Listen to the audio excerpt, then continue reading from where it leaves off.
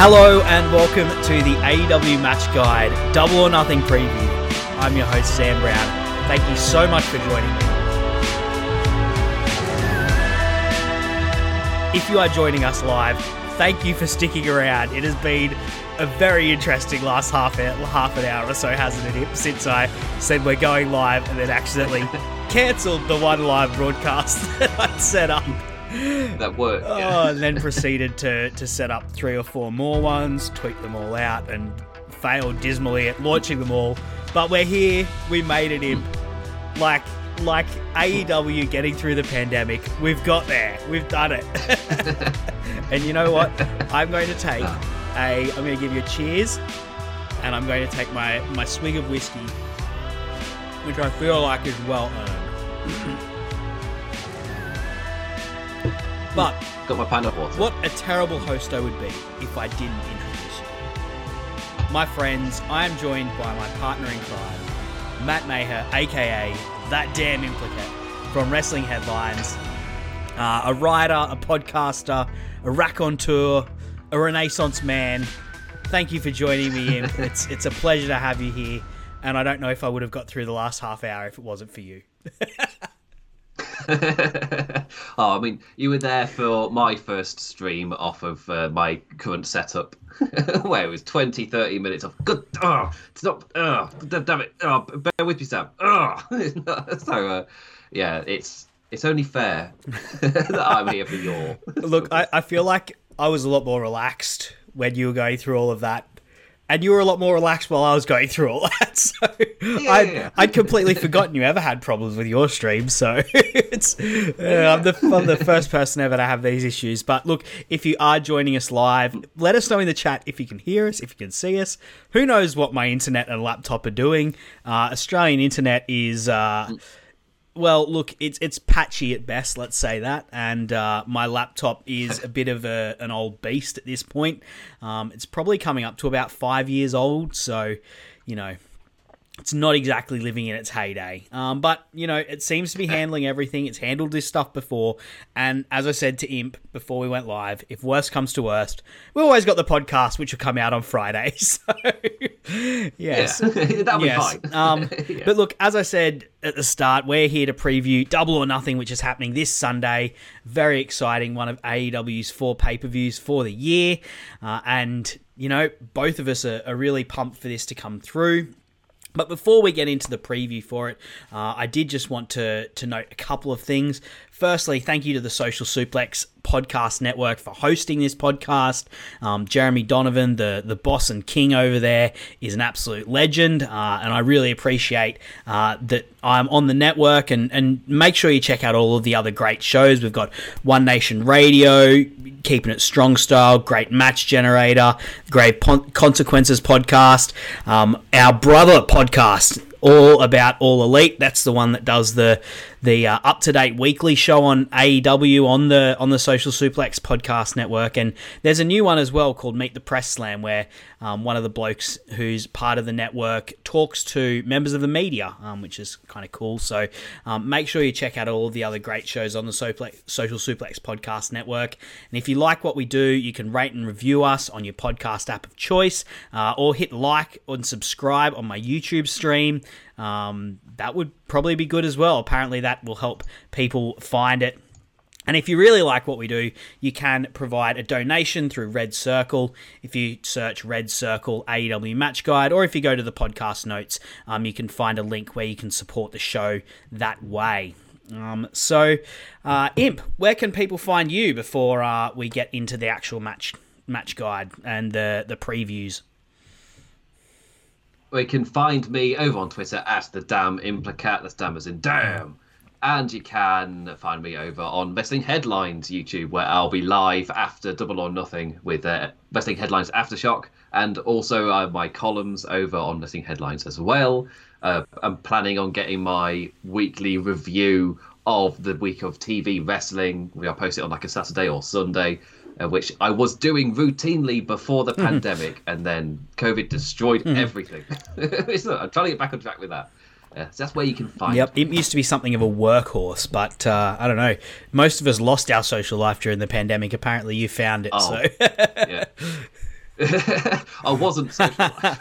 It was, just just the available time available to be able to do that amount, create that amount of content, just like vanished. It does that. It does that. But just for the listeners of the podcast as well, I should mention, we are currently in the process of getting votes in for the next definitive AEW match guide list.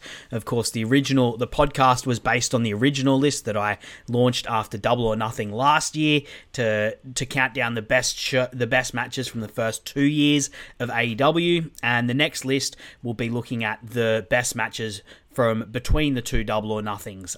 So Double or Nothing 2021 to this Double or Nothing that's happening this weekend. So that's very exciting. I really loved getting so many voices into that list. So if you are interested in being involved, you can reach out to me on Twitter at Sir_Samuel, or you can email me sambrownmedia@gmail.com if you'd like to put your votes in for that.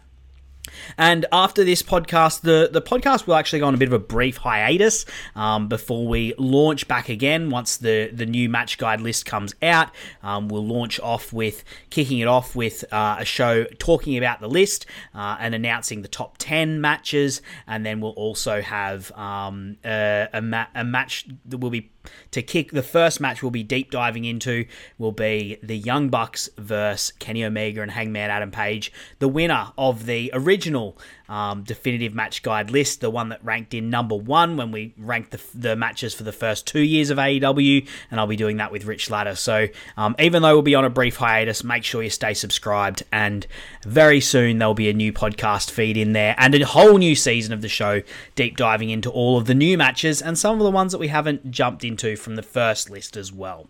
But that's all we've got to talk about in relation to the podcast, Imp. Let's get into the show. Let's get into the preview for Double or Nothing.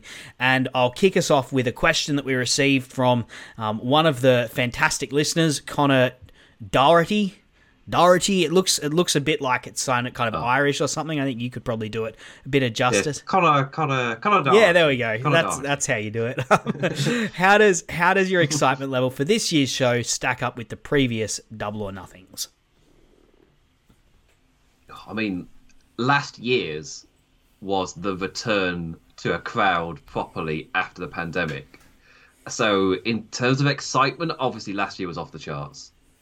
I was so excited to finally be out of the pandemic era. And obviously we weren't. It was just the one show. But at that period of time, that night felt so special. I mean, because I was really annoyed that I wasn't able to cover Double or Nothing last year, and I am this year. So I've got different types of excitement. So I was watching it like the next day, and I was like, oh my God, crowds are back. Oh, this is amazing. It was, for me, it was a really massive deal for a completely different reason. Yeah, this is almost like the first normal Double or Nothing. In that, like, the very first Double or Nothing, of course, is the very first show. Oh my God, what's going on here? My cat, get over here. Get in the photo, Darcy. This is my cat, my troublemaker, Darcy, and if things go really off the rails, it's definitely his fault. But this is probably the very first normal Double or Nothing. Like, the very first one was the first show, of course. So that's, a weird thing in its own right, and it was kind of odd in, I was super excited for it, obviously, because I'd followed these guys through New Japan, Ring of Honor, particularly was a big fan of them on Being the Elite and All In. So, that was a big deal. The second one was like the pandemic pay-per-view, the first pandemic pay-per-view. So it was kind of like, oh, I was a bit nervous for it because I was like, oh, what are they going to do here? Like, and they blew the root, like they killed it, but it wasn't necessarily a given that was going to be a slam dunk. And then last year, as you said, was the return of crowds. So it was kind of, just special in that way. And they really, they almost didn't need to build anything for that. They kind of just needed to send the fans home happy, like, and give them a lot of good matches. And it was going to be smashing it anyway because it was the return of crowds.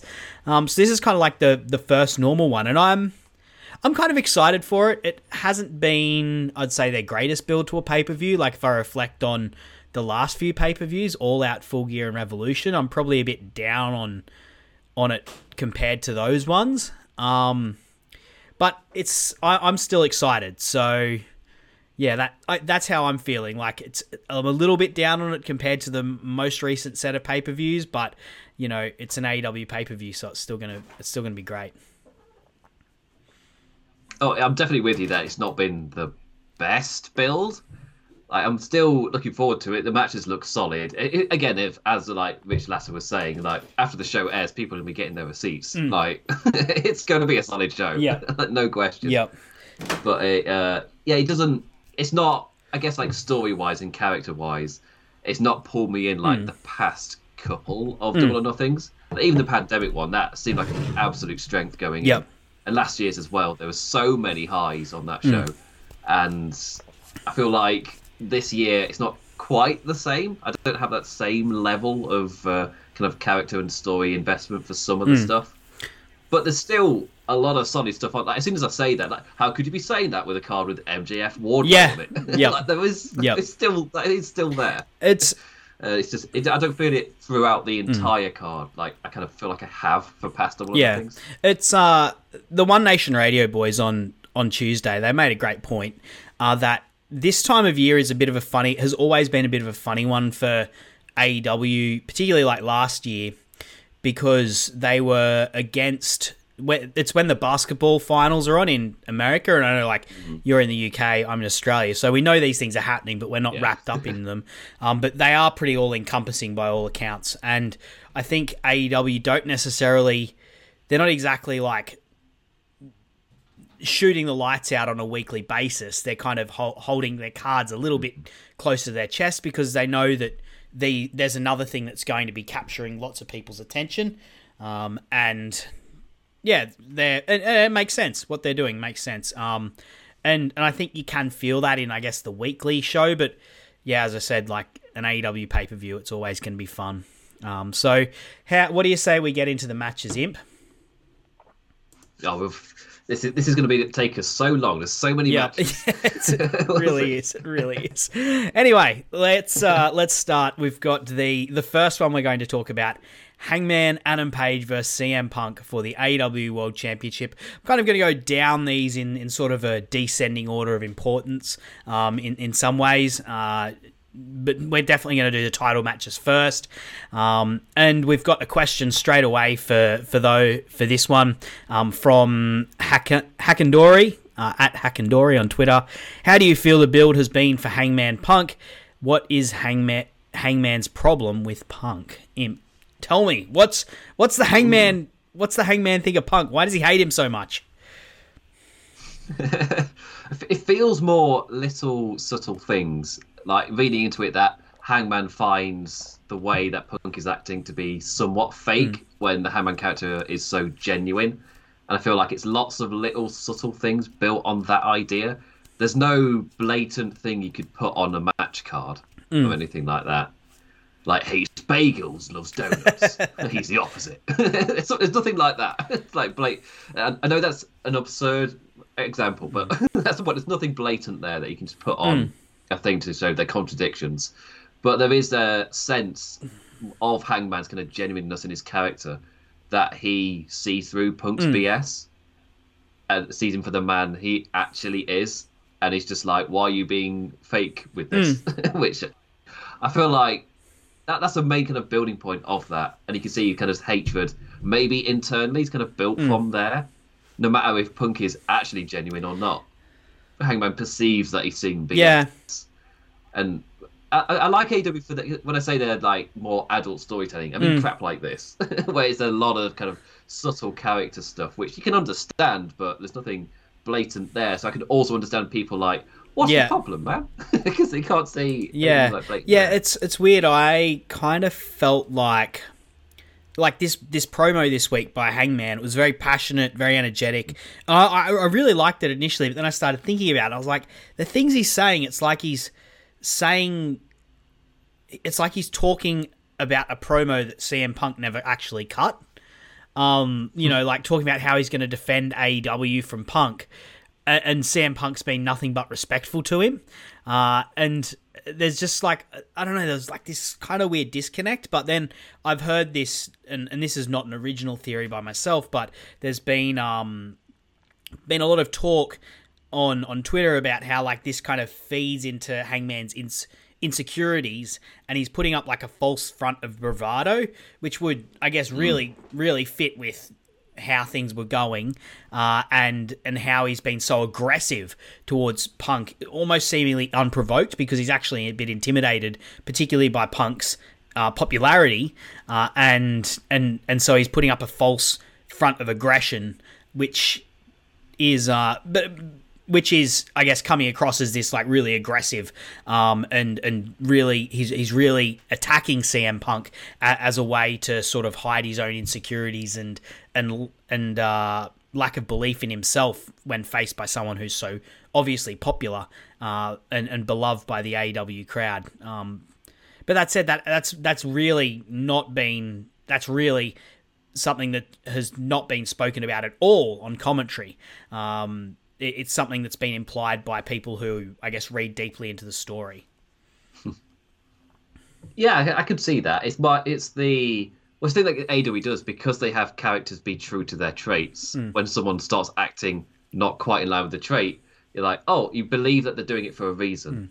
And it kind of sticks out a little bit, so you kind of sense, why is he doing that? And also, I saw other people also read into it that CM Punk has successfully gotten into Hangman's head, which was the whole kind of story with Hangman delivering the punch. I say people, I've realised it was Excalibur and JR saying it on commentary. Yeah. I was like, oh wait, no, this is not implied. They outright said it on the show. That part of his aggression is because CM Punk has gotten into his head, and maybe it is a false bravado tied in with that as well. It's just CM Punk is there. He's got him, as in he's a champion trying to act with that bravado, with that confidence. But he's in his head, and he's played properly into that. And maybe that's how he loses the title. Not with the physical toughness that Hangman shows, but more the mental strength that CM Punk shows. Or this is purely just showing his Hangman's character growth, that he can overcome the mental game. Yeah, which CM Punk brings. Is that I'm happy with scenarios. Well, you brought up just then that Hangman may lose the title. I feel like this is almost the first title program since maybe like Cody versus Jericho, back in 2019, where the question, it's really up in the air as in terms of who's going to win this. And we've got a question about that from Rambone Slampig on Twitter. Do you think Hangman is dropping the belt? If so, how do you rate his relative reign compared to the other champions? I guess firstly, I'm just curious, who do you think wins this? Because it really is up in the air, and it really isn't certain who's going to win. I think me and you've had a slight conversation about this when we saw the betting odds coming out, and there's that little joke of, I mean, it feels like Hangman's winning, right? Should we just put safe money on this? But it was just that thing.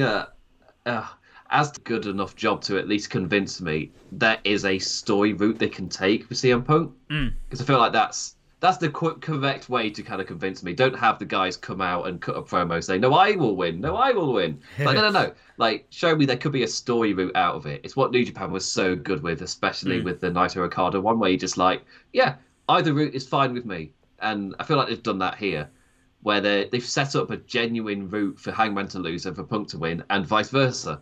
I am fine with either route. Personally, I still think Hangman, purely because of how AEW have treated its champions so far. However, because so often you see it's the correct business idea to have CM Punk on top because he's your biggest guy. And I'm just like, is that still the wrestling business WWE lens still on, as in it's not worn away yet? Is it that mindset of no matter what your plans were, you can just throw the title onto the most popular guy in that moment, no matter what story you're telling. Just that's the business decision to do. And I'm just kind of like, I don't know, but it feels like this is the first time in a while they've put in that work where I could see it happening, and it not feeling WWE. As in, it doesn't feel like I guess when Goldberg came back to face Drew McIntyre, and it came to my head because he brought the example of getting angry over something the guy didn't actually say, where Goldberg came out and addressed Drew McIntyre and did a whole riff of a promo, but maybe the timing was off or something, because Drew McIntyre never said any of the words that Goldberg was scripted to say. So it was really weird. Really strange. Like, he's sticking to the script no matter what, but he didn't say any of the things. So it makes no sense. But like, it's always in your head that they could put the title on Goldberg type of thing, because they did it just on a whim. He's the champion now. It's like, okay, cool. Didn't matter the stories you were building around it. But AEW aren't that. They don't do that. They don't ship the title over for whatever reason. They will stick to their plan, to their gut. And I kind of feel like that trust that's been built, either now is the perfect time to use that trust against us, or Hangman is keeping the title because that's how they tell stories. Yeah. I think I'm fine with either. Yeah, well, like the AEW Championship has been like the most meticulously booked title in the world, really, at the moment. Like, even more than the IWGP at this point, I think. Like, the way they've just so meticulously booked it and had such a plan for it and executed it so well. But it's clear as well that, like, AEW is getting the juice out of Punk now. You had those big debuts back around All Out. Of course, Punk slightly before it, then Danielson and Adam Cole. They've really got their juice out of Punk. Like, they're really running with him first. Of course, Cole has been pretty well featured, as has Danielson, but Punk has had the biggest program so far. He's had a lot of hype around him. He is probably I imagine if you were tracking these things, I think he'd be like the wrestler who's had the most time on screen since All Out. And he's very popular with the crowd as well. So it is like, that's the thing that makes me question. I personally think, like, to put it out there, I actually put money on Adam Page to win. I put $10 down. I got odds. I did, yeah, odds. I got odds of double 2-1. And I was like, yeah, let's do this. Let's go double or nothing. Let's bet on predetermined results. This is definitely the wisest thing I've ever done. But I think, and I want Hangman to win. I think this title reign has been incredible. I think he is in such incredible form. Like, I don't think you could put maybe Will Ospreay is like the one wrestler out there at the moment who you could say is in as hot form as Hangman Adam Page this year. And even, going back into last year, he is just in absolutely incredible form in the ring. And you saw that last week with his match against Konosuke Takeshita. Just the way those two ran the ropes. Like, they're two guys who are just in their athletic prime. And I want to see more of Hangman as champion. And just this fighting, aggressive, incredible working champion that he is doing. And maybe that's more matches with CM Punk down the line, because they've certainly made this personal. And if Hangman does in fact win, Punk could say, hey, you made this personal for yourself, now it's personal for me. And there could be more, there could be a good rematch down there.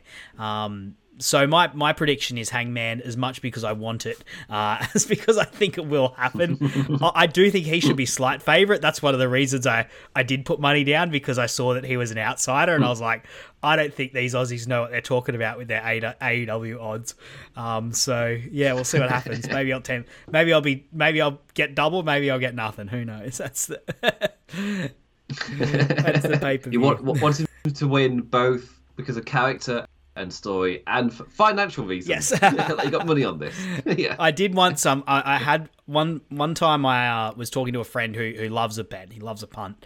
And he was saying, I always put money on the team that I don't want to win. So then that way I'm happy, because the team I want to win wins, or I win money because the team I didn't want to win wins. And I was like, man, why would you do that? Like, why would you kill your excitement? Like, and because you don't get true excitement unless you have the fear of loss. So I'm hoping to get double excitement when Hangman hits the buckshot on Punk and takes him through the Thresher's yard. Let's get on to that. Brings us to Thunder Rosa versus Serena Deeb for the AEW Women's Championship.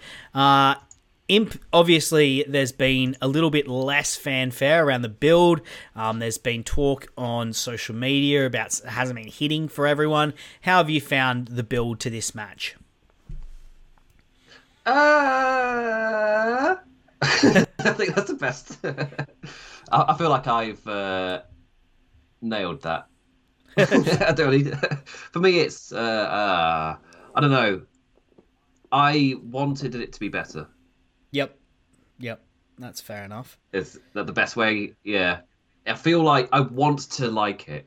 When Thunder Rosa comes out, I want to like her promos, but I very quickly tune out.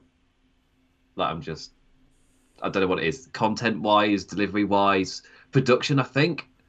It's just, the delivery of it is probably a big message, but it's not hitting for me. Which sucks, because everything before the feud happened hit. Like, the build for both of them, nailed it. And then this one, I was like, want it to be better. Yeah, that's fair enough. It kind of sucks. I'd say that's probably been the main take. Personally, I've actually enjoyed it. I particularly liked Deeb's promo last week, which a lot of people really didn't like. They thought it, like, because she was a bit shaky and she kind of stumbled on her words a little bit, but I felt like I really got the emotion from that promo of her frustration and her anger, and her stumbling over her words for me just felt pretty real, because if you are angry and passionate, it is easy to get flustered and sort of stumble over your words, which is, I guess, to be fair, like, that's not something you want to have happen regularly in pro wrestling, but for me, it added to the meaning in the promo, and, you know, I'm giving it an easy look, and I understand people saying that it didn't really hit for them, so I think that's fair enough. These guys, I think, though, like, once they get in the ring, they will have an excellent match. They've had excellent matches before, and as long as they get the time, I think these guys will knock it out of the park once they get in the ring. Oh, yeah. Yep. Oh, 100%. It's one of those things what I was talking about at the start, where I was just talking about not being the best build, but the card will deliver. This is a key example of that. Like, I have no doubt in my mind that they're going to kill it. It's just, I'm not a super invested character or story-wise, but I am really invested wrestling nerd-wise. Like, this is going to be amazing. Yep. Just, yeah. Who do you think's going to win? So, I feel like this is just a strong defense for Rosa. But because I've been reading into, is there a reason that she's just not wrestled since the Baker match? Or no, Nyla match, sorry, since the Nyla Rose defense. I was just like, are they doing like they did Danielson this week, just didn't put him in a match just to protect him? No, I've just remembered Danielson's wrestling on Rampage, so that's BS. Yeah, he faked that. He faked that leg injury. Yeah. That's a work. Damn you, that's definitely a work. Yeah. See, that is an actual work. Cough, Sasha, Naomi, people. What is wrong? What happened to your worldview? This is an AEW podcast. This is just life. Sorry, it got me. I messaged Sam yesterday saying, like, I need to get the column out. I need to get my Sasha Naomi words. I need to friend.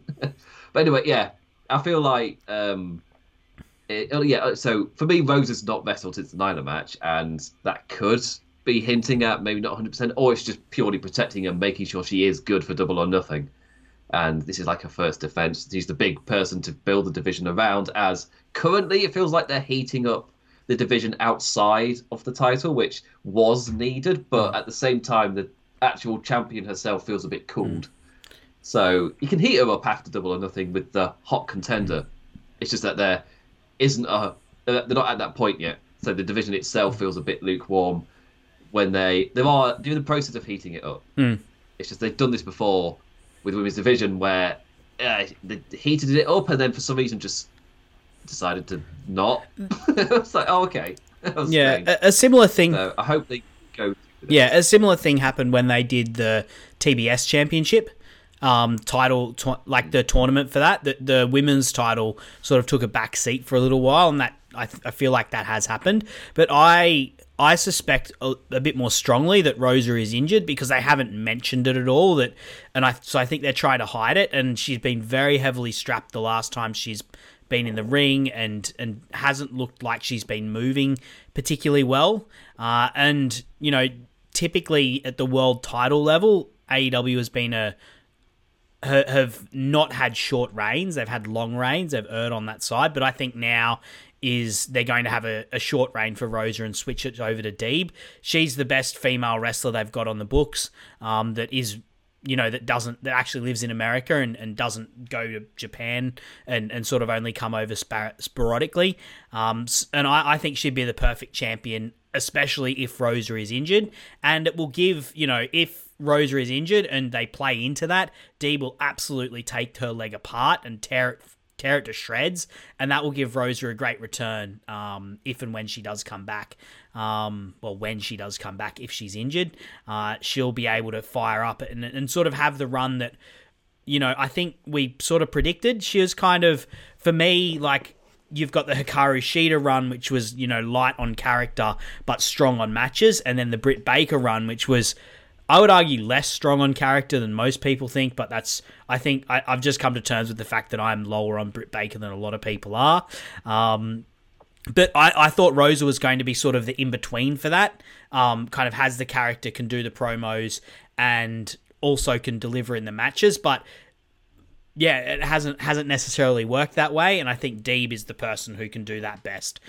So I think they should be switching it to her, and I think that's what they're going to do. And yeah, then hopefully we get a whole bunch of great Serena Deeb matches. Yeah. I feel like it was like, we should keep a tally of this to see who's the most wrong. That's one thing I've learned when we do these previews. Yeah. Just that. We'll be like so convinced of a thing, and then both of us will be so wrong. Many things. I'll take everything that Sam said, but make that a good reason why Deeb is a good first opponent for Rosa to defeat on a pay-per-view. Yes, that's true. Yeah. That's very true. Yep. And would give Deeb just another chip on his shoulder, I guess, if Rosa was able to beat her. So yet another motivation for her to be a gnarly, gritty, and then horrible person. Go back and build up her stable of lasses that just want to kick ass and destroy knees. I want that. Or go into she doesn't just have to be... I was going to say, the BCC. Yeah. Yeah. Let's get on to the next match, Imp. We have MJF versus Wardlow. Imp, does Wardlow come out to Black Sabbath's War Pigs? And if so, how much does that cost Tony Khan? Well, not really any more than some of the other songs he's licensed. I feel like that's relatively fine. I mean, so I found out earlier that Sam didn't know that Wardlow himself had tweeted out like his entrance thing to the War Pig song after Sam himself manifested it, saying how awesome it would be. So if he does come out to War Pigs, it's perfect. But he's not out of the contract until after the match, so I suspect he comes out to nothing. Okay. Again, like one last time. Yep. And just because it makes through line character sense and story sense. Even though I want him to come out to War Pigs or just a big banger of a tune by Mikey, something. But because the story's not over, I feel like he still, this one last time, has to get the Wardlow chance. Just for this one last match with MJF. And this is... in my own notes for my own column on this, I was just writing that this feud, for me, I haven't seen a feud hit their notes so perfectly every single week since MJF's last feud. Like, it is a running thing. Like, be it Darby Allin, be it CM Punk, be it Wardlow, like, it's a running theme now. MJF's feuds, they hit their notes so damn perfectly, like every single week, and the crowds go white hot for those beatdowns. There's something here with this MJF lad. I don't know if you've noticed that, Sam, but I think he's got. He is like becoming the perfect TV wrestler. Like he could be the greatest wrestler ever at this rate. Like in terms of a TV wrestler, someone who can carry a program week to week, and the way that he structures his feuds, the way that he lets his character sort of go through an arc in each of the feuds as well. The way that he is so comfortable with showing his ass as well, like and letting the face have that comeuppance is fantastic. Like, this has been an incredible star-making vehicle for Wardlow, and they owe it like they owe a good chunk of that to MJF and the work that MJF has done. You're probably right about the chance, actually, now I've thought about the kayfabe, but I just love the idea of War Pigs because they kept on calling him a pig.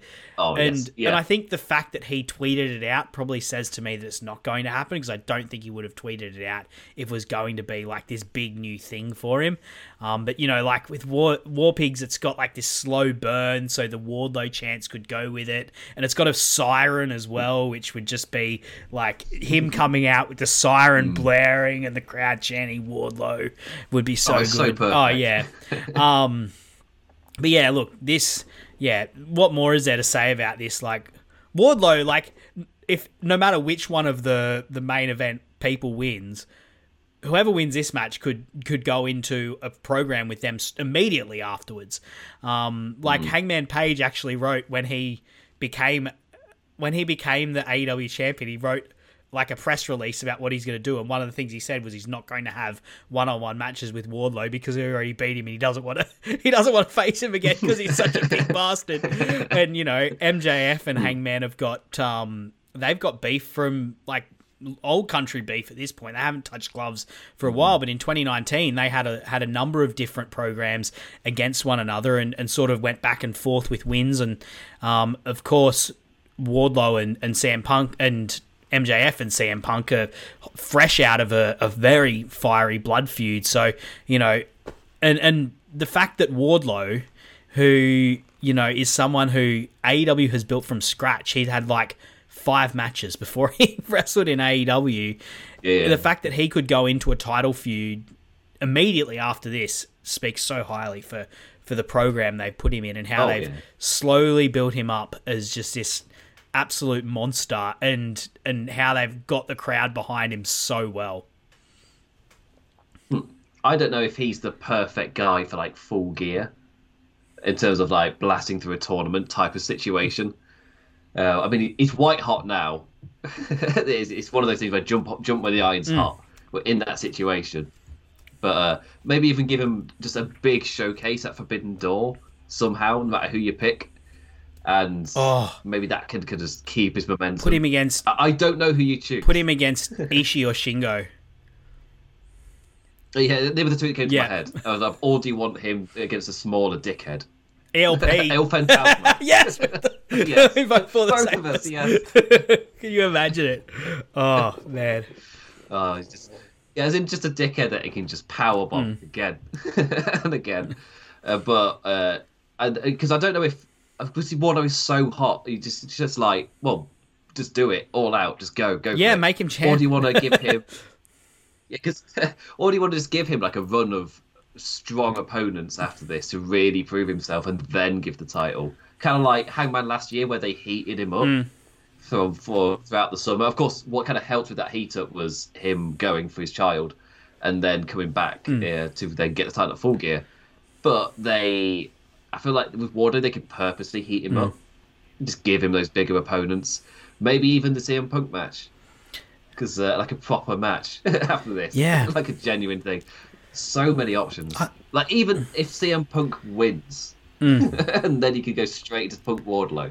There's so many options here. I say straight because Forbidden Door's like a really nice buffer where you can just spend time going to Forbidden Door, just heating up your actual feuds in the process. So, it's a dream time to do a special card like that, because nobody will care that you're telling your story slowly because, oh my god, Kazuchika Okada. Yeah. That's what I'm... Which, I won't jump to a question that's coming up later. Yeah. There's just so many options to just distract the audience whilst building character for your lads. It's, it's perfect Yeah, timing. Who wins this? It's got to be Wardlow, doesn't it? Like, there's no way he can lose. Wardlow, Because I still, the main reason I feel like I don't want Page to lose to Punk is because in my heart of hearts, I still want MJF to dethrone him.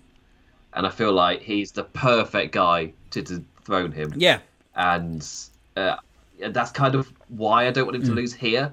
Because that's a really good one as well, because MJF might need a bit of, when I say a bit of heating up, just the gap between now and All Out would be enough, because it's MJF. But just kind of building like that to get MJF to be a genuine dethroner of Page, and you kind of need to be at a point where you're ready for Page to lose the title. Where I feel like we're at a point now where he's building his legacy rather than us being ready and to move on. I don't think we're at that point. He's having like his Okada run at the moment, like his, Okada record run where this is Hangman, it is, but yeah, like with Wardlow though, it's like, what do? You can't beat him, and you can only hold him off for so long if you're going to keep letting him win and dominate, and that's clearly what the crowd want. Oh, I've got it. Warhausen. Oh my god. What a trio. Hook, Wardlow, and Danhausen. Oh my gosh. It's like, how do you keep him hot without I think you've paused there, Imp. I cannot. You've gone, Imp. You paused. No. You were talking about Hook. You were talking about Hook. Yeah, I can hear you now. You were talking about Hook, Danhausen, and Wardlow.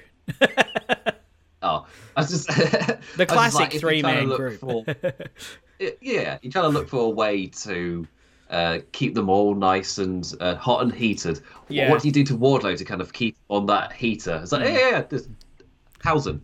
Do it. The kind of Wardhausen. Like he's made friends with.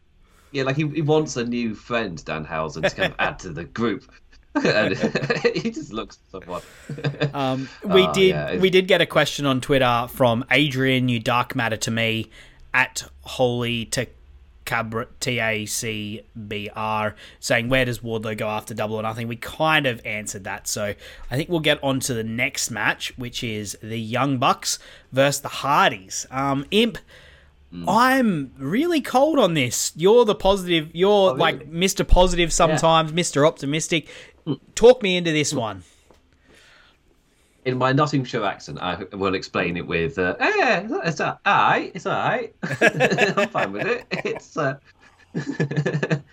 It's, it's perfectly, for me, it's obviously not been built up in the sense of, oh my God, this incredible dream match. The reason being I've already seen it in Ring of Honor in ladder form. This is like to be fair, like the Hardy's promo for me was exactly why I'm perfectly fine with this match. They kind of they covered that promo for me was everything that why I'm liking this match. But if it was it's like a more low key, like lovely little ditty. It's like a nice little thing. It's not like a be all or end all. Oh my God, this epic dream match. Like what is going to happen to the arena when these two forces collide? It was like, well, I've seen it in a stronger form already, so I kind of know. And I don't know if part of that is why they haven't really gone so headstrong into it. It's just been like, oh, we're doing this, by the way. Isn't that nice? It's like, yeah, it is nice. It is nice. Yeah. And that's kind of how I feel with this. Like, it doesn't feel like, oh my God, dream match. And maybe that's just because as well, like right round the corner, the other things I'm maybe expecting at Double or Nothing, and maybe I'm building myself up for failure. But what's around the corner screams such stronger dream match than this. And it's it's fine. It'll be fun. It'll be enjoyable.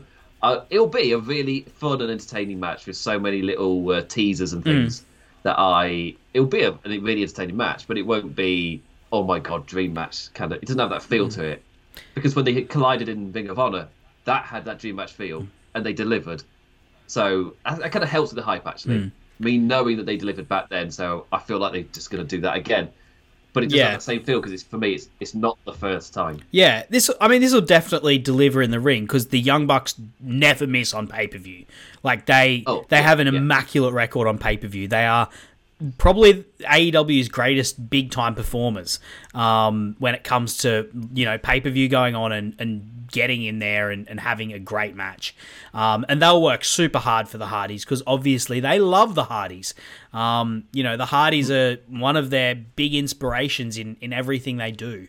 And I think that's why I'm kind of need a bit of hype. Like, I feel like there should be more stakes for this. Like, I feel like this should have generational stakes to it, because last time these two didn't meet, the Bucks didn't have such an undisputed position at the head of their generation. There was still a lot of questions like, oh, is it the Usos? Is it the New Day? And at that point, there was actually a genuine conversation to be had there about, what was the greatest tag team of their generation. But since then, the Bucks are just so clearly the greatest of their generation, and I feel like there should be greater generational stakes emphasized in the build-up, and it just hasn't happened. And I think it's part of, the Young Bucks just not being in one of their featured cycles.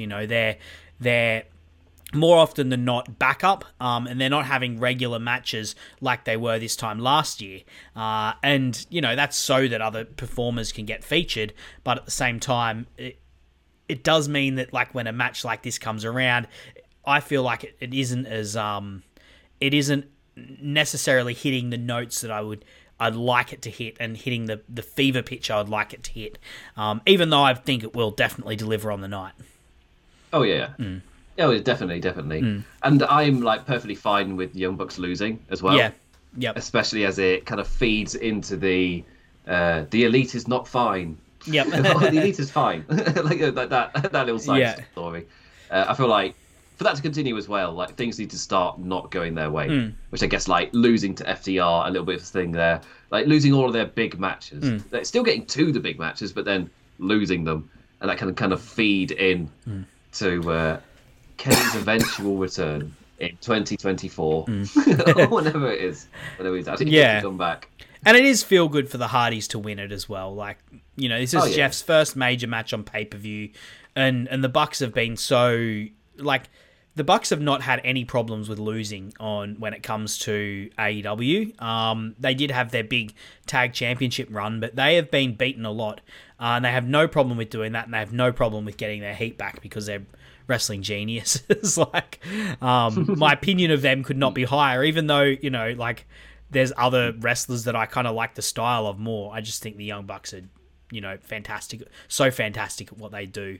And I think they'll lovingly put the Hardys over in this match, as, sort of an act of love. And maybe Jeff will walk off into the sunset. Matt and Jeff will walk off into the sunset. But I've given up holding my breath on their retirement. I don't think... Oh, no. Yeah. And I think when Jeff retires, he's not walking. He's more hobbling or whatever. Don't even go there. Let's... as I said, I also think the Hardys will win. Let's go to the next match. We've got the Arena Anarchy between...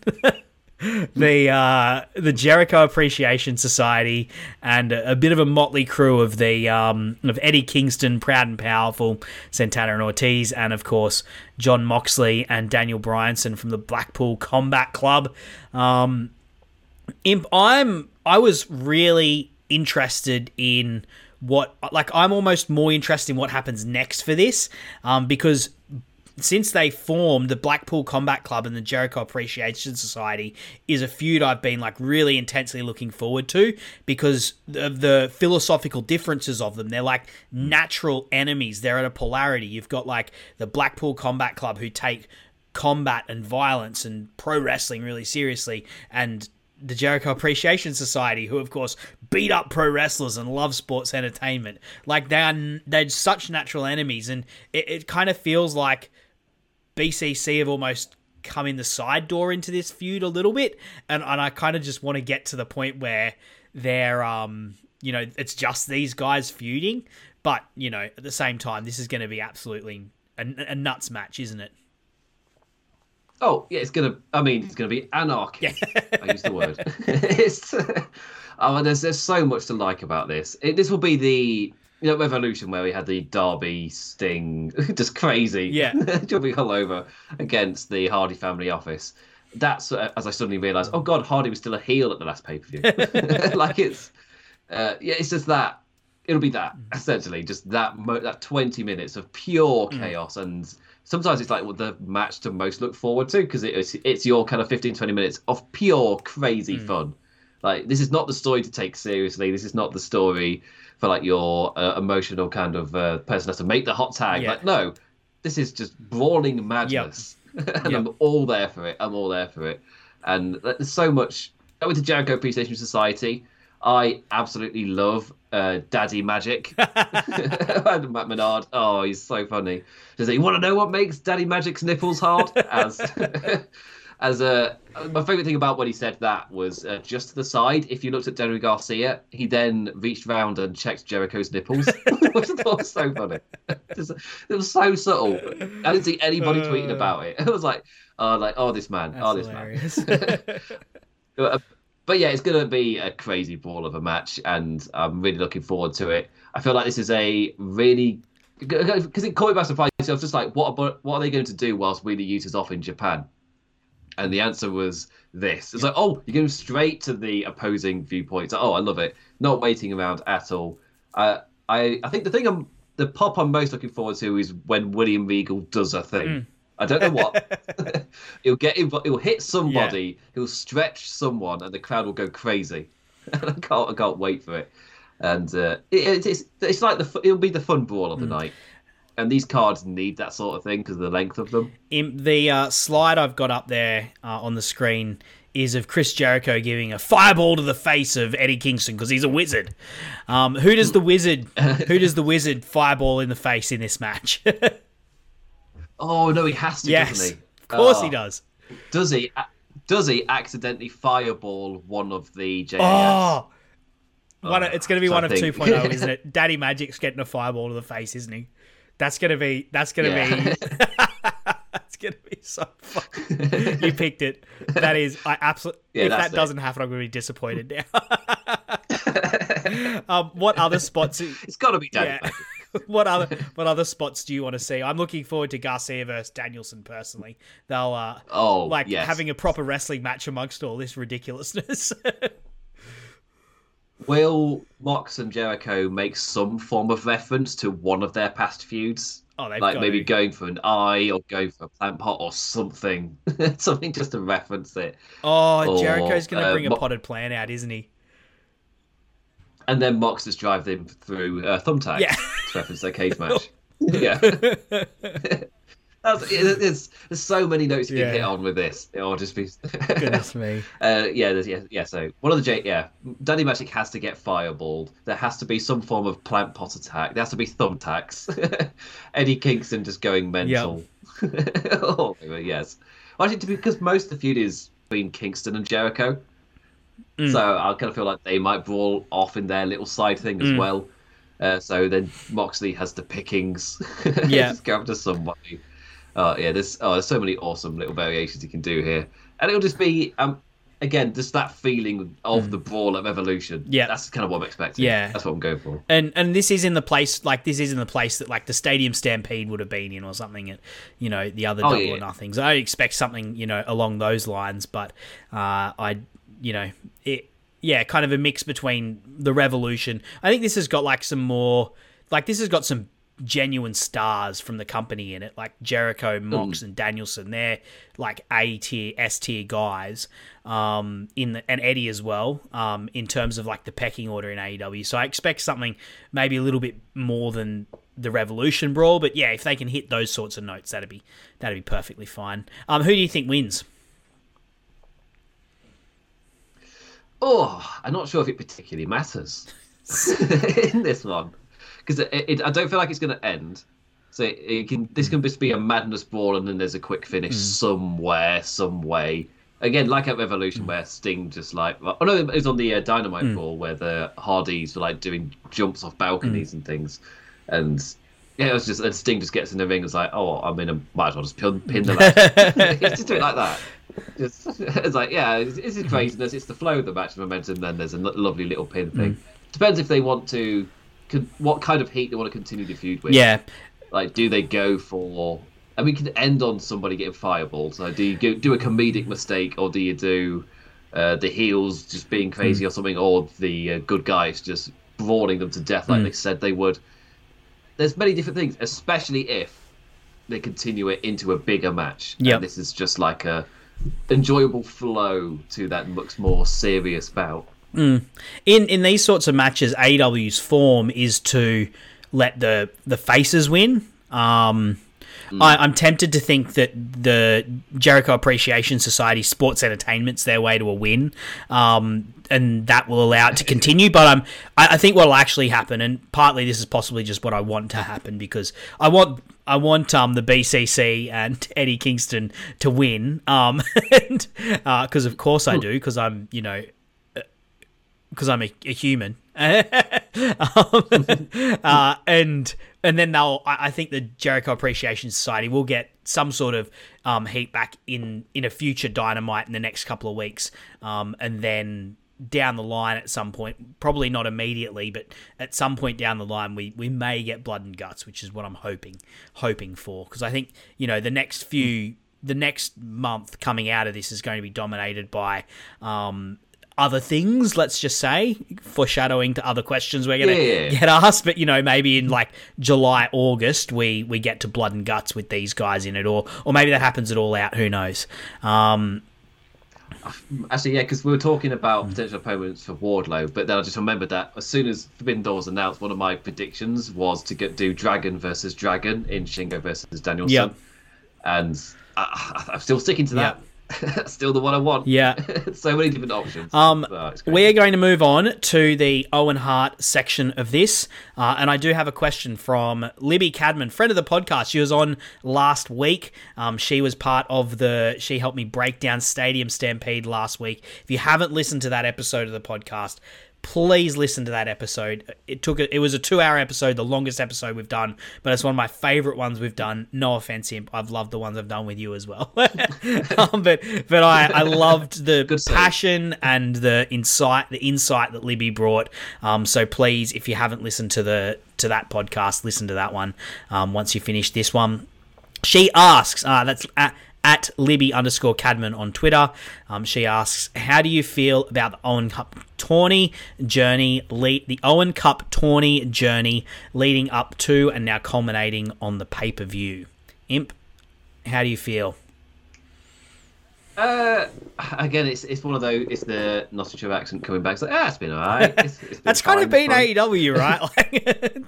Yeah, it's like B. It's like as in it's.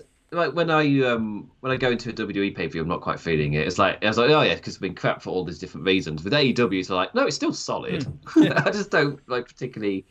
I'm not I don't feel as invested as I kind of wanted to be.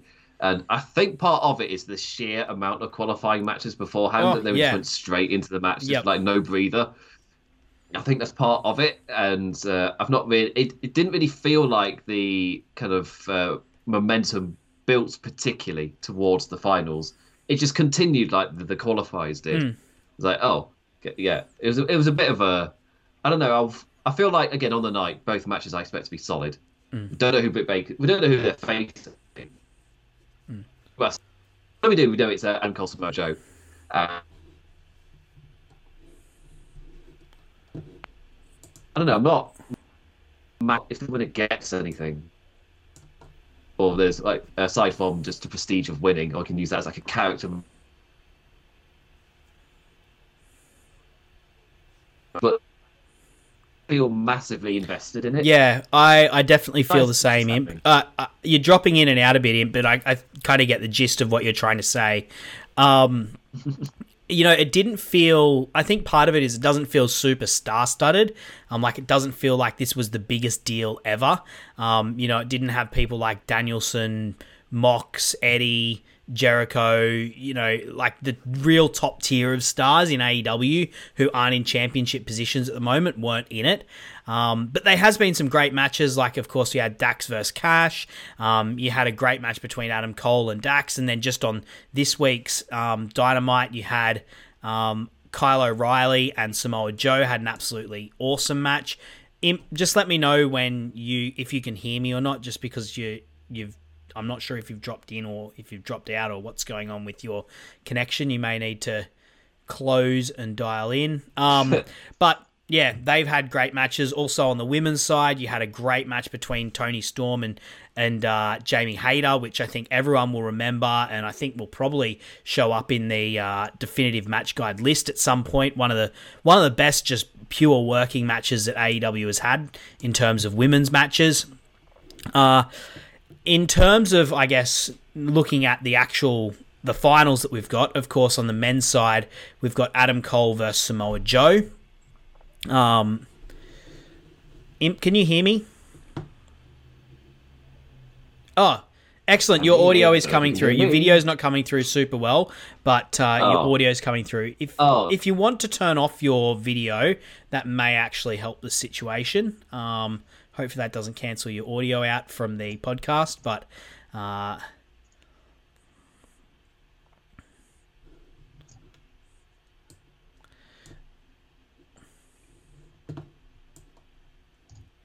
Well, that should have done it. Yep, there we go. Okay, we don't have video from you anymore, but hopefully we've got audio, and at least that will save it. So, Adam Cole versus Samoa Joe in the finals. Imp, who won NXT AEW's ratings war again? Can you just remind me? I think it might have been AEW. It might have, who knew that Adam Cole Samoa Joe's attack a year ago was to set up this match? Crazy. No, I'm actually pretty hyped for that. Particularly after the match Samoa Joe had with Kyle O'Reilly, which was absolutely fantastic. Oh yeah, it's. I'm still looking forward to the match. I just don't want Adam Cole to win. Yeah, and that's not in a. Type of things. Like, no. It's more in a character-wise. They've not really set it up to be interesting. While Samoa Joe is on a momentum rampage, really, for his kind of revival, kind of build, and then he's in that kind of awesome place. So, going like there's. You're dropping out pretty. The Bucks and Cole keep losing. Oh. Imp, you're dropping in and out pretty badly. I think I might actually call you back, if that's all right. Do you mind if I do that? Just cancel. Yeah. I'll cancel this call, and I'll call you back, and we'll see how that goes. Sorry to the people listening live. My computer is being is doing what I predicted it would do. I suspected it might be a bit much putting 2 on. Imp, there we go. We've got you back. Audio seems to be going as well. Hooray! Yes, fantastic. Optimistically, we don't have you on video, but that's all right. We'll survive. We'll survive without it. You've got me on video if you're watching. So, hello. Yeah. So we're talking Adam Cole and Samoa Joe. This is another one where, of course, these guys are going to have a great match on the night. Who do you think wins it? I'm going to stick with Samoa Joe. I think they see that Cole's not the interesting choice, just like I do. And I'll stay positive like that. Yeah, it is possible that we get a Cole and Britt Baker win-win, and you get the two heels sort of, really getting to yuck it up together. I really don't want that to happen, so I'm going to say Joe as well. Even though, and I think, given it's the Owen and what this is meant to represent, I think you do have a happy ending to it. You do have a face going over. Yes. Yeah. I think they'll do that on both matches, like both baby faces, I reckon. Yep. Very possible, which does bring us to our next match, which, for those listening live, I've got a photo of Toni Storm. I was so convinced that she would beat Britt Baker and go to the final and win the final, that I made the slide with her in it, because I made these slides a couple of days ago, before Dynamite happened, and I was so confident in her, but I was wrong. So the final is between Britt Baker and then the winner of Ruby Soho and Chris Statlander. Now, you said that you think Ruby will beat Statlander and go on to beat Britt Baker?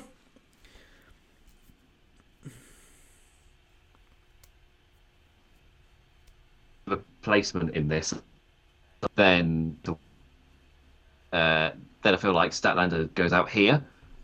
Although you see it so often in tournaments where they just decide the person they inserted. Yeah. So it is there. There's the chance. It happens all the time in wrestling. Oh, wait. There. I don't know if it's going to happen again here.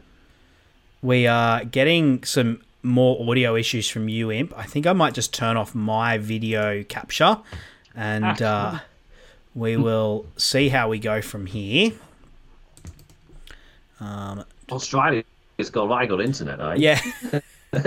I mean, you think it'd be better given that it's getting later and later at night, but yes, remove video capture device. There we go. Hopefully that will help things out here.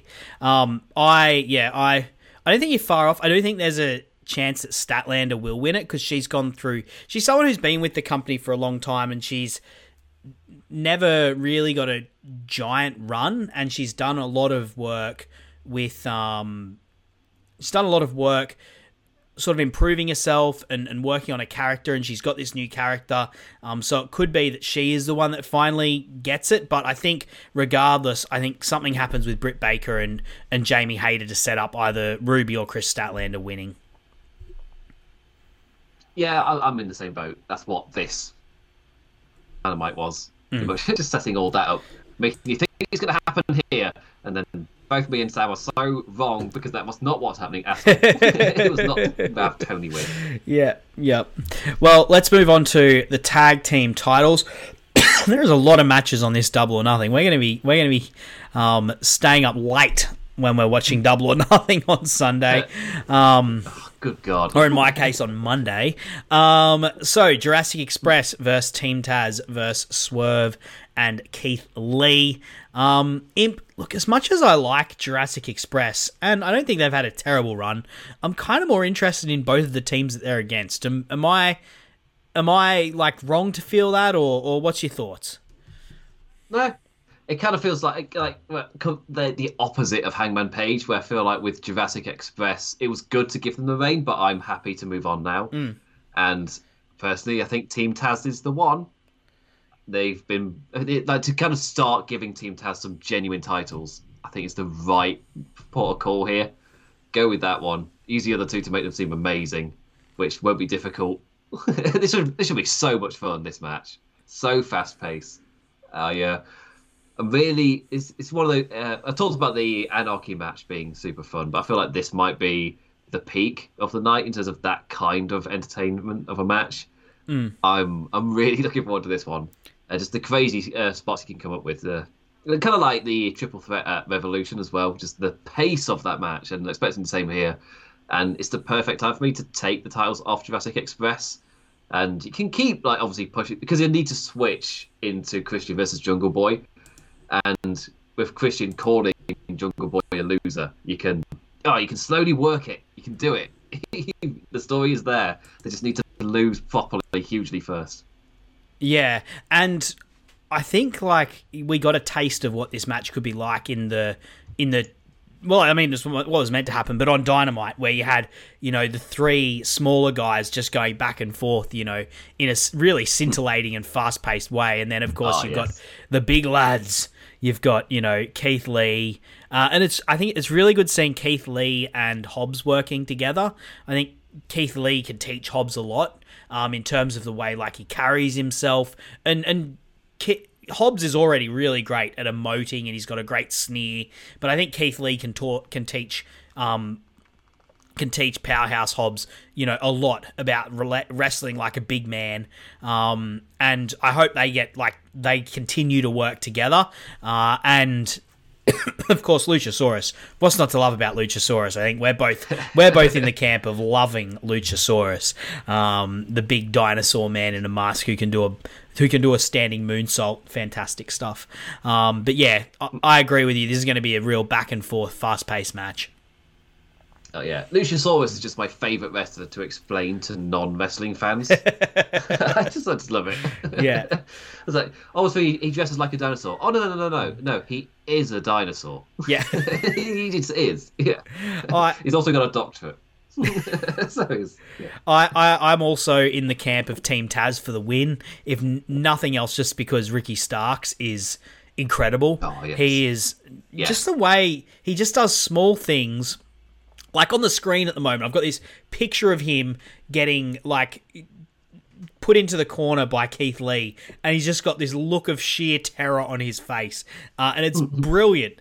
But not just the terror and the selling, but the way that he, the arrogance that he puts forward, and the air and the aura that he puts on fantastic stuff. I really hope he, and they've been featured quite a bit as well. And I hope that continues, and I look forward to seeing it.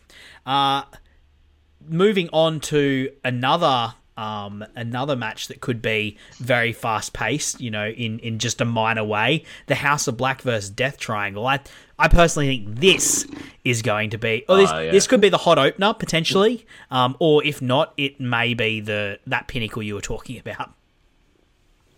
So this is either going to be the the hot opener, or it's going to be the wake the crowd back up match before the main event. I think I prefer the opener, but I can easily see this being that kind of wake the crowd back up match. It's fit. This is because when House of Black have had their trios matches of a fast pace before, it's just been like a fast card, just whoa, kind of thing. With they're so in tandem with each other that it's just an awe to see. And then of course, to put them against a team like Death Triangle just elevates that to a different level. Oh, yeah. Because we just haven't seen that. Because you've got Phoenix and Pac.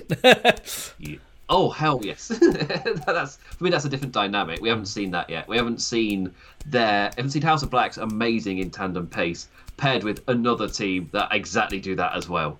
It's like, it should be exhilarating. Well, we did see the Eric Rowan version of Death Triangle at Revolution against House of Black, but I don't think even Eric Rowan would begrudge me saying that subbing him out for Rey Fenix is an upgrade in many ways, particularly for this style of match. I cannot wait to see Buddy Matthews and Rey Fenix get it on. We sort of got a glimpse of that.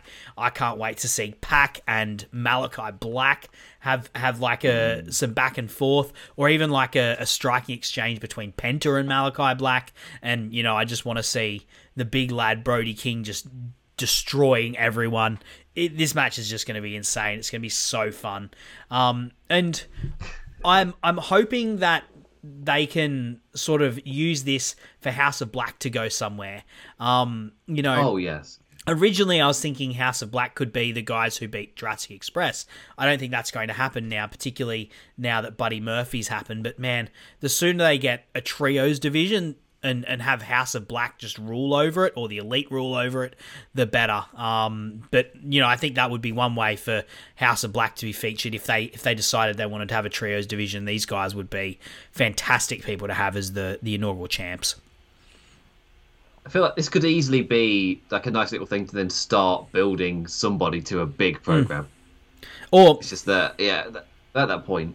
Or TNT Championship for Malachi Black, please. Or Phoenix, or Pac, or Penta, or Brody King, or anyone in this match, except for maybe not Alex Abrahantes. But, given what the TNT Championships is doing at this point, I'd be happy to give him a chance.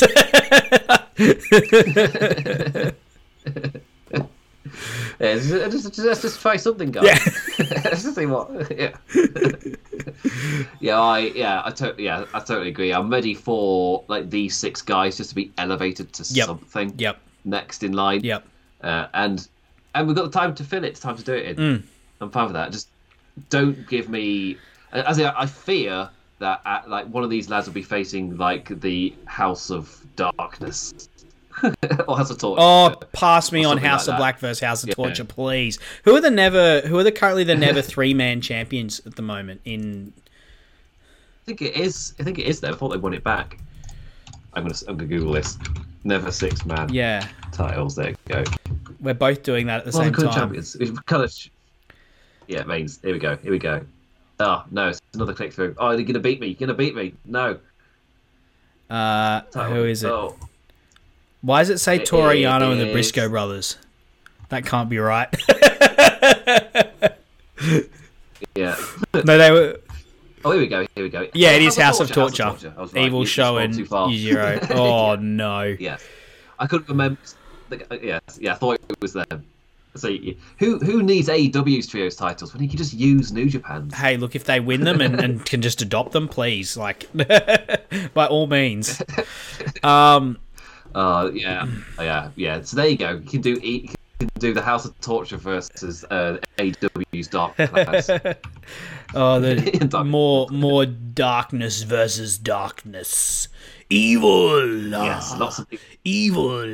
The judgment of your house is being done by the House of Black. I can see it happening already. The promos, yeah, you go. It's worth it for the promos alone. Let's move on to the TBS Championship match. We have two matches left. The TBS Championship, Jade Cargill versus Anna Jay, the rematch. These two had a match earlier in Jade Cargill's reign that was fantastic. Very sporting build for this one in terms of like Anna Jay saying that she came real close and she thinks she can do it again. So she's, laid down the challenge again, and Jade, being a fighting champion, has said, yeah, you gave it good to me once, but I'm still going to beat you the second time, and I'm happy to prove it. What do you think of this match, Imp?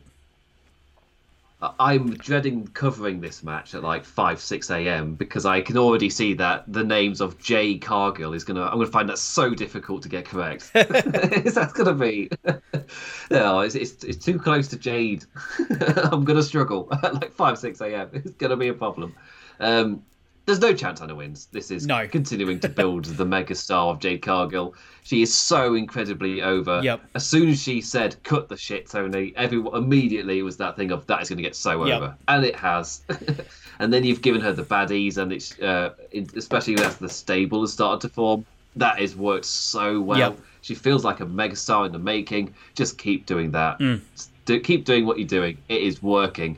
Obviously, eventually she'll need a strong challenger. Yep. But I don't think she's at that point yet.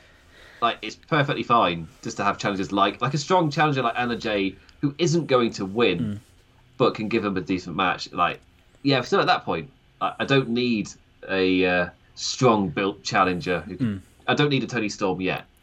I'm fine with it. Yeah, it's going to be interesting when they start bringing in like the Hikaru Shidas or putting Riho against Jade Cargill, or I can't. That is the match. Yeah, Jade Cargill wins. No, you know what? What the match is. This is if Deeb doesn't win the AEW Championship against Rosa, having her go in against Jade.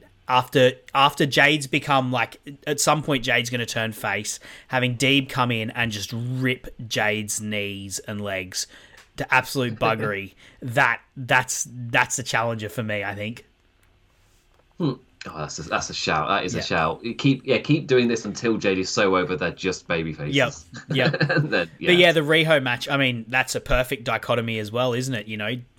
JR can talk about how Riho's under 100 pounds all over again. No, but in all respects, that would be fantastic. The way Riho fires up and lays into it. The series she had with Nyla Rose proves how good a series against Jade Cargill could be. So, yeah, but you're right. No chance Anna Jay wins. None. And I think these guys will get like a good 5 minutes. Like, they don't need long. Just a hard-hitting bit of fire from Anna Jay, and Jade Cargill continues on her merry way. And that brings us to the final match.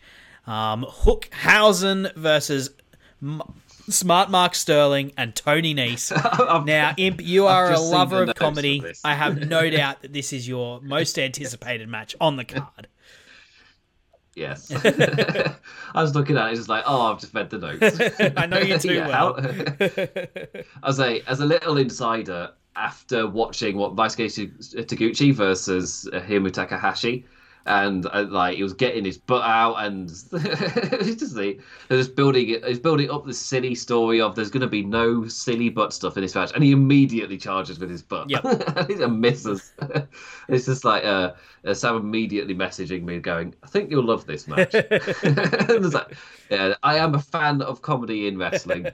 It's again, it still has to be funny. I can't dislike or care less about the 24/7 title. Like, it does absolutely nothing for me, and that's somebody who loves comedy wrestling. That's maybe why I hate it even more, because it's not funny. Not good. It's the main thing.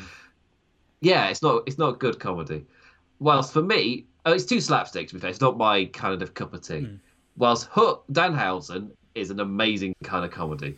I love it. It's just, for me, one of my favorite things is how in the duo he thinks his powers are working, but they're just scared of Hook. It's like, oh, it's so good. It's like, I can't see. And then he just, oh, it's so. And there's an amazing, for me to show it as well, there's an amazing video from, I think, this week's Dynamite, or from last night, where there was a kid who was like in the foyer or whatever, and he was just cursing people dressed up as Danhausen. That's awesome. It was always like, oh, it's amazing. Yes, like just like with kids dressing up as Orange Cassidy, kids dressing up as Danhausen and doing the curse. Yep. It's like, oh yes. Yep. I need to see that camera cut in the crowd. Yeah, this will be so much fun. Yeah, just Hook and Tony Nese are going to have some great interactions. Danhausen is going to be hilarious, and ultimately Hook is going to absolutely pulverize Smart Mark Sterling. It's going to be a great pre-show match. Oh yeah, for me this is the exact kind of thing you have on a pre-show. Yep. Like not your bloody tag team champions, cough cough. Yeah. But like here, where you got a silly little tag match that would be pure entertainment fun. If you don't like that kind of wrestling, it's on the pre-show. Yep. Like it's fine. Yep. It's perfectly fine. I love this stuff. Yep. You got the really strong wrestler and then the complete useless person Yep. on both teams. I love it. I'm curious as to what it's going to be like when Danhausen actually does wrestle, because I haven't seen any of his stuff, to be honest, and I've heard that he does have some fun in the ring, so I'm looking forward to finally seeing that. Yeah, he should have a little bit of fun, like a bit of hoodwinking with Mark Sterling. Yeah. Just a crazy cape. Yep. That's essentially what we're going to get here.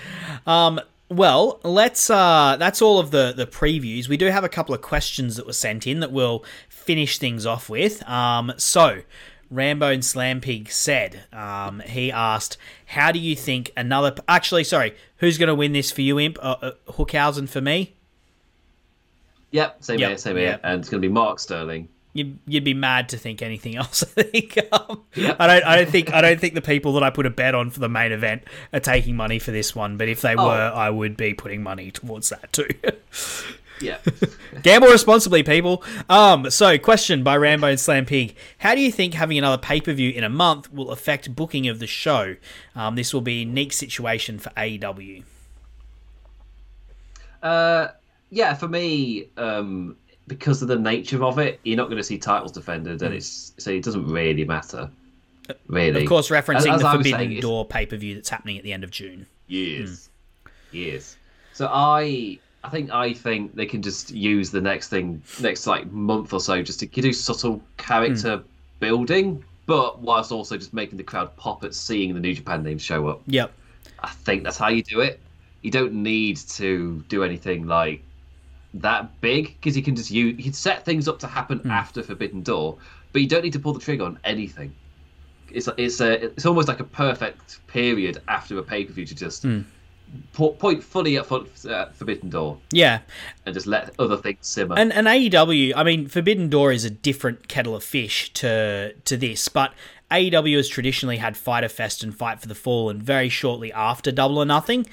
So it's not unheard of for them to have major feuds going on heading out of this pay-per-view. I do think like one of the things that happens in this show is I think we're going to get some potential surprises show up on it, as was already done in the on Dynamite, where we saw Great Khan and Jeff Cobb showing up from the United Empire from New Japan, and I think we might get some more of that. But I don't think it affects how the results in Double or Nothing pan out. I didn't factor Forbidden Door into any of my thoughts about the results for Double or Nothing. Oh yeah, same here. It's a special show. Yeah. In a way, it's not a normal pay-per-view thing. It's not like having Payback or whatever it was immediately after SummerSlam, and you get a week to build to another pay-per-view. It's not like that. It's more we're doing a special kind of show, Yeah. and it doesn't have any effect on the actual universe of of AEW. So I think it's kind of fine. This sort of leads us to a next question from Wobius at Latimer Tobias. And I know I've skipped a question. We'll come back to that, Imp. But do you think there will be a surprise debut on the show? Oh, so... Say it with me, Imp. 1, 2, 3. Yes.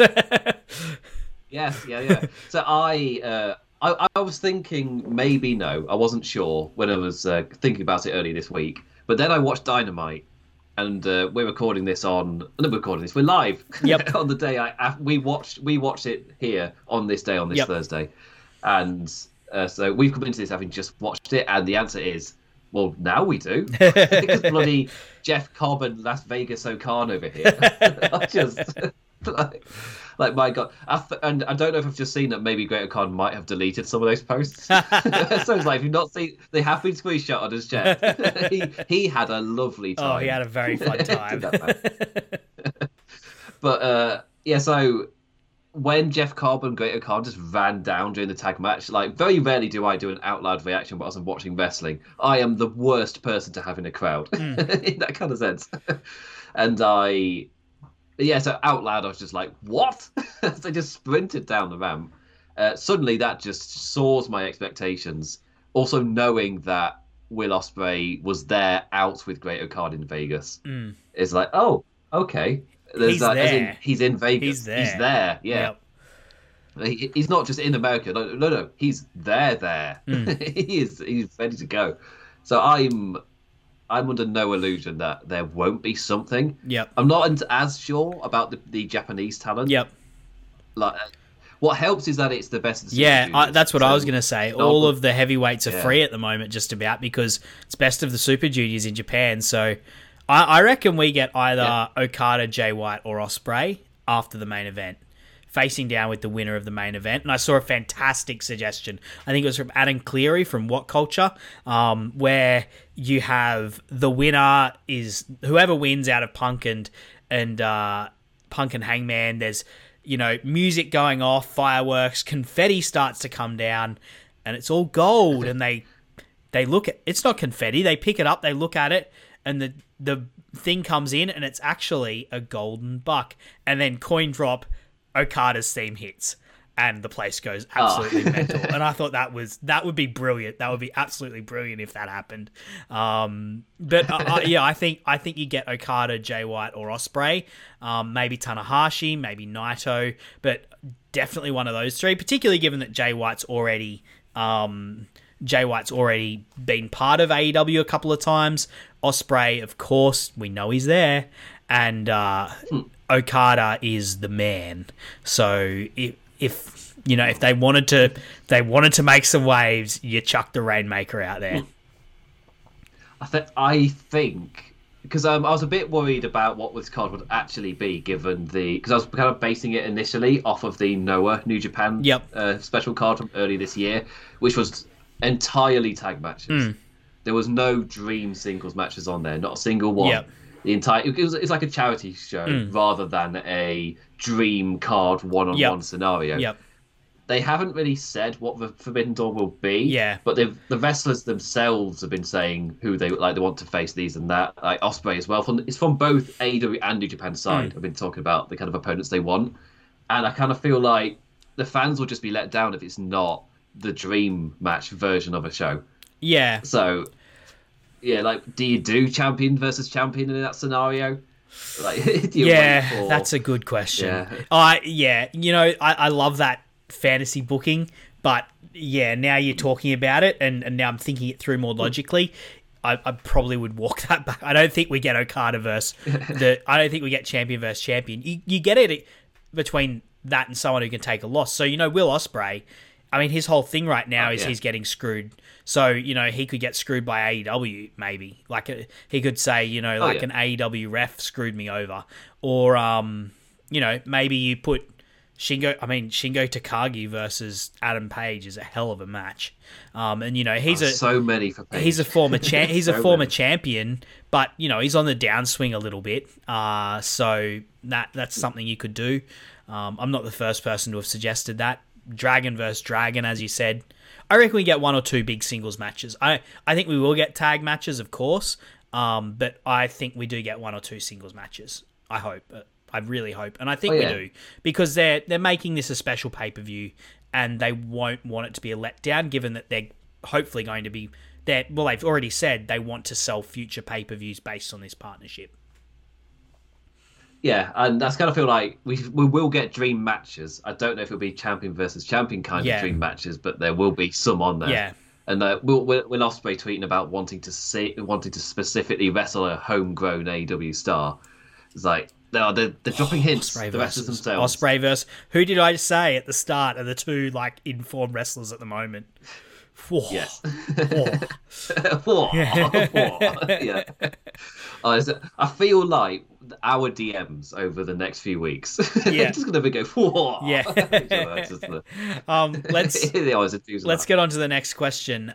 What is one match? This is from Dan Coffin, at Coffin_Dan. What is one match you would remove from this card, and what match would you book in its place? Ooh, Deirdre. I had an answer. I guess, weirdly, I felt like the TBS Championship, because of the way it was built, you can have that main event, a TV show, and it'd be fine. That's my main thinking. But also, if you're building up Jade, you want her to be on pay-per-view, so that's more important than the actual build and match itself, really. That long-term idea. If I scroll up, actually, I guess it's hard. It's not. It is hard because everyone's kind of got a little bit of a thing. It would only work for the Owen stuff if they had special shows, really, like for that week. As in, if the tournament was like over the next couple of weeks, something, it's going to be entirely taking over the show type of situation.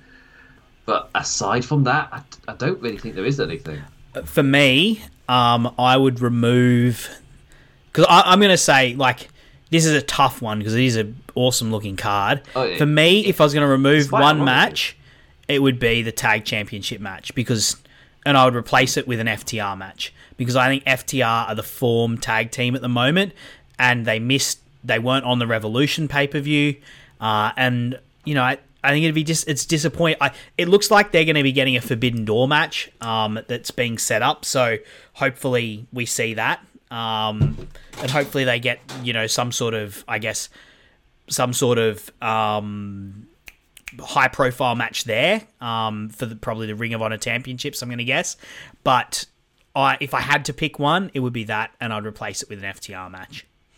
It's tough on Jurassic Express because they're the AEW champions, and it's tough on Keith Lee and Team Taz, who I like, and Swerve, but FTR at the moment are the gun tag team in the world, and so I'd put them on it. Yeah, again, just to see how long this card is, and both of us just went, actually, no, everything's got its place. Yeah. And reason to be there. Yep. So moving along to the final question from Adrian Udark Matter to me at Holy TACBR. Thoughts on TK booking 3 women's matches in one pay-per-view? Well, we're slowly getting there. Yeah. Yeah. I think that we've been saying that for so long with all the critique. Because there are signs of improvement, and we're still in that gear. Yep. There are massive signs of improvement, and this is the next one. Yeah. They're getting there. Look, if you compare, say, All Out 2020, where you had like a last-minute thrown together match between Hikaru Shida and Thunder Rosa, and the god-awful dentist match, whatever it was called. And then if you can, and then Full Gear that year where you had like a last-minute thrown together Hikaru Shida versus Nyla Rose match. The division has improved. It's still a bit way to go, but they're working on it. And they do deserve some credit for that. They deserve some scorn for how long it's taking them and how there are backward steps as well as forward steps. But it's getting there. And this is a good thing. There's three women's matches in one pay-per-view. That is not nothing. And none of them, as we said, none of them are matches we would cut.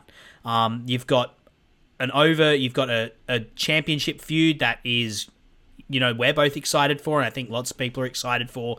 You've got the female Owen, which, while I think a lot of people were really excited for Toni Storm, including me, you've got her and Britt Baker's involved in that championship match, and Toni Storm, Jamie Hayter are sort of wrapped up in that as well as Ruby and Chris Statlander, and then you've got the TBS Championship, which is held centered around Jade Cargill, who's an absolute superstar. That's great. We wouldn't have that's 3 really strong women's matches that they've managed to build to for this pay-per-view, so that's a good thing. Yeah. Little changes. And of course, they're building a megastar in the process whilst this is happening as well. Yes, absolutely. Like the future feels very bright. Absolutely. Well, look, that's all of the questions. That's all of the matches that we have time for. Imp, did you have any final thoughts on this pay-per-view, on the things we've talked about?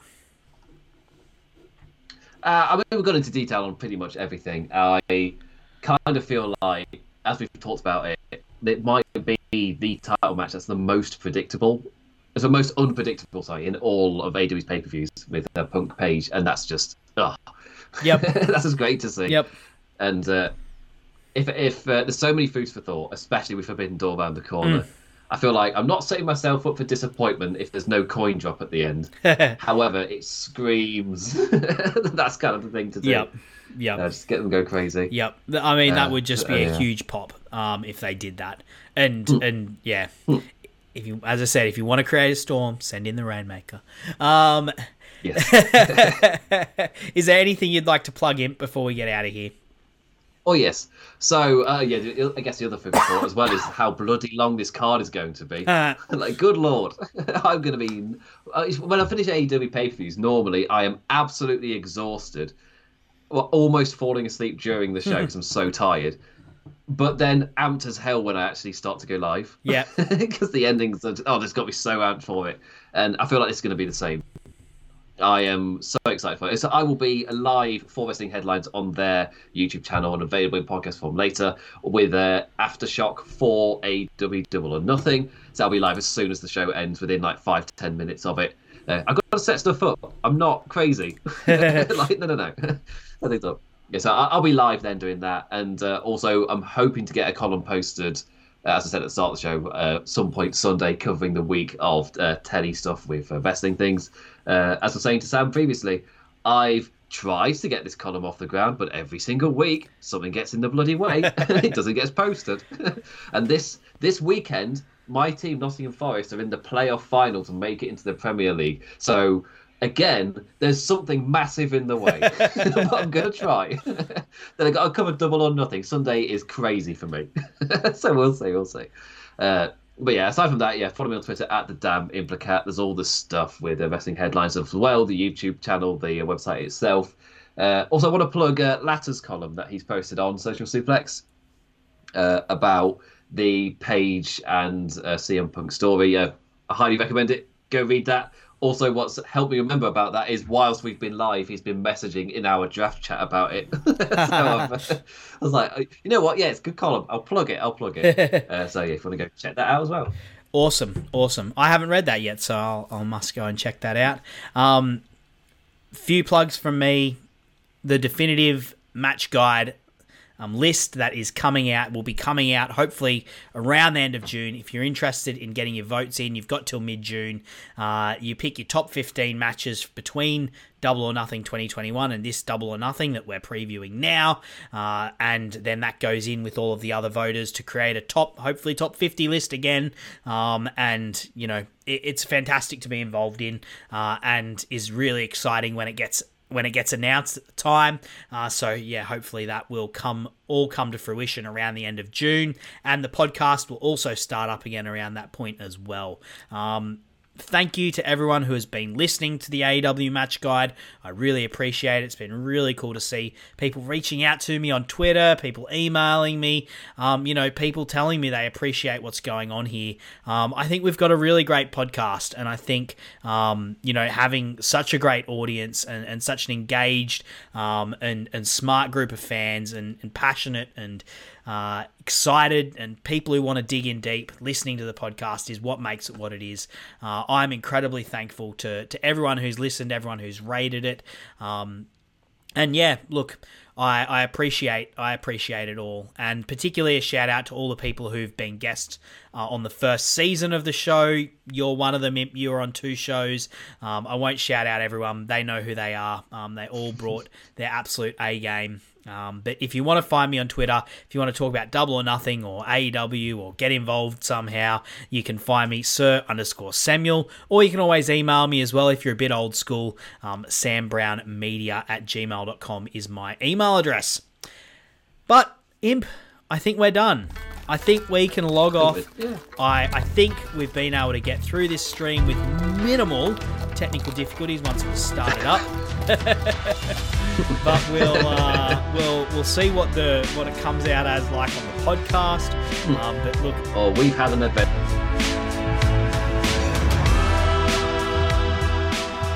Well, just like Imp and I started the show with some horrendous technical difficulties, it seems like we're destined to end the show with them too. It seems my laptop has cut off the final minutes of the podcast. Thankfully, it did get towards the end before it decided to stop recording the audio for some unknown reason. But all that is left to say, really, is thank you so much for listening. I really appreciate it. I can't wait to speak to you again in Season 2 of the AEW Match Guide podcast. And I hope you have a fantastic weekend enjoying AEW Double or Nothing 2020.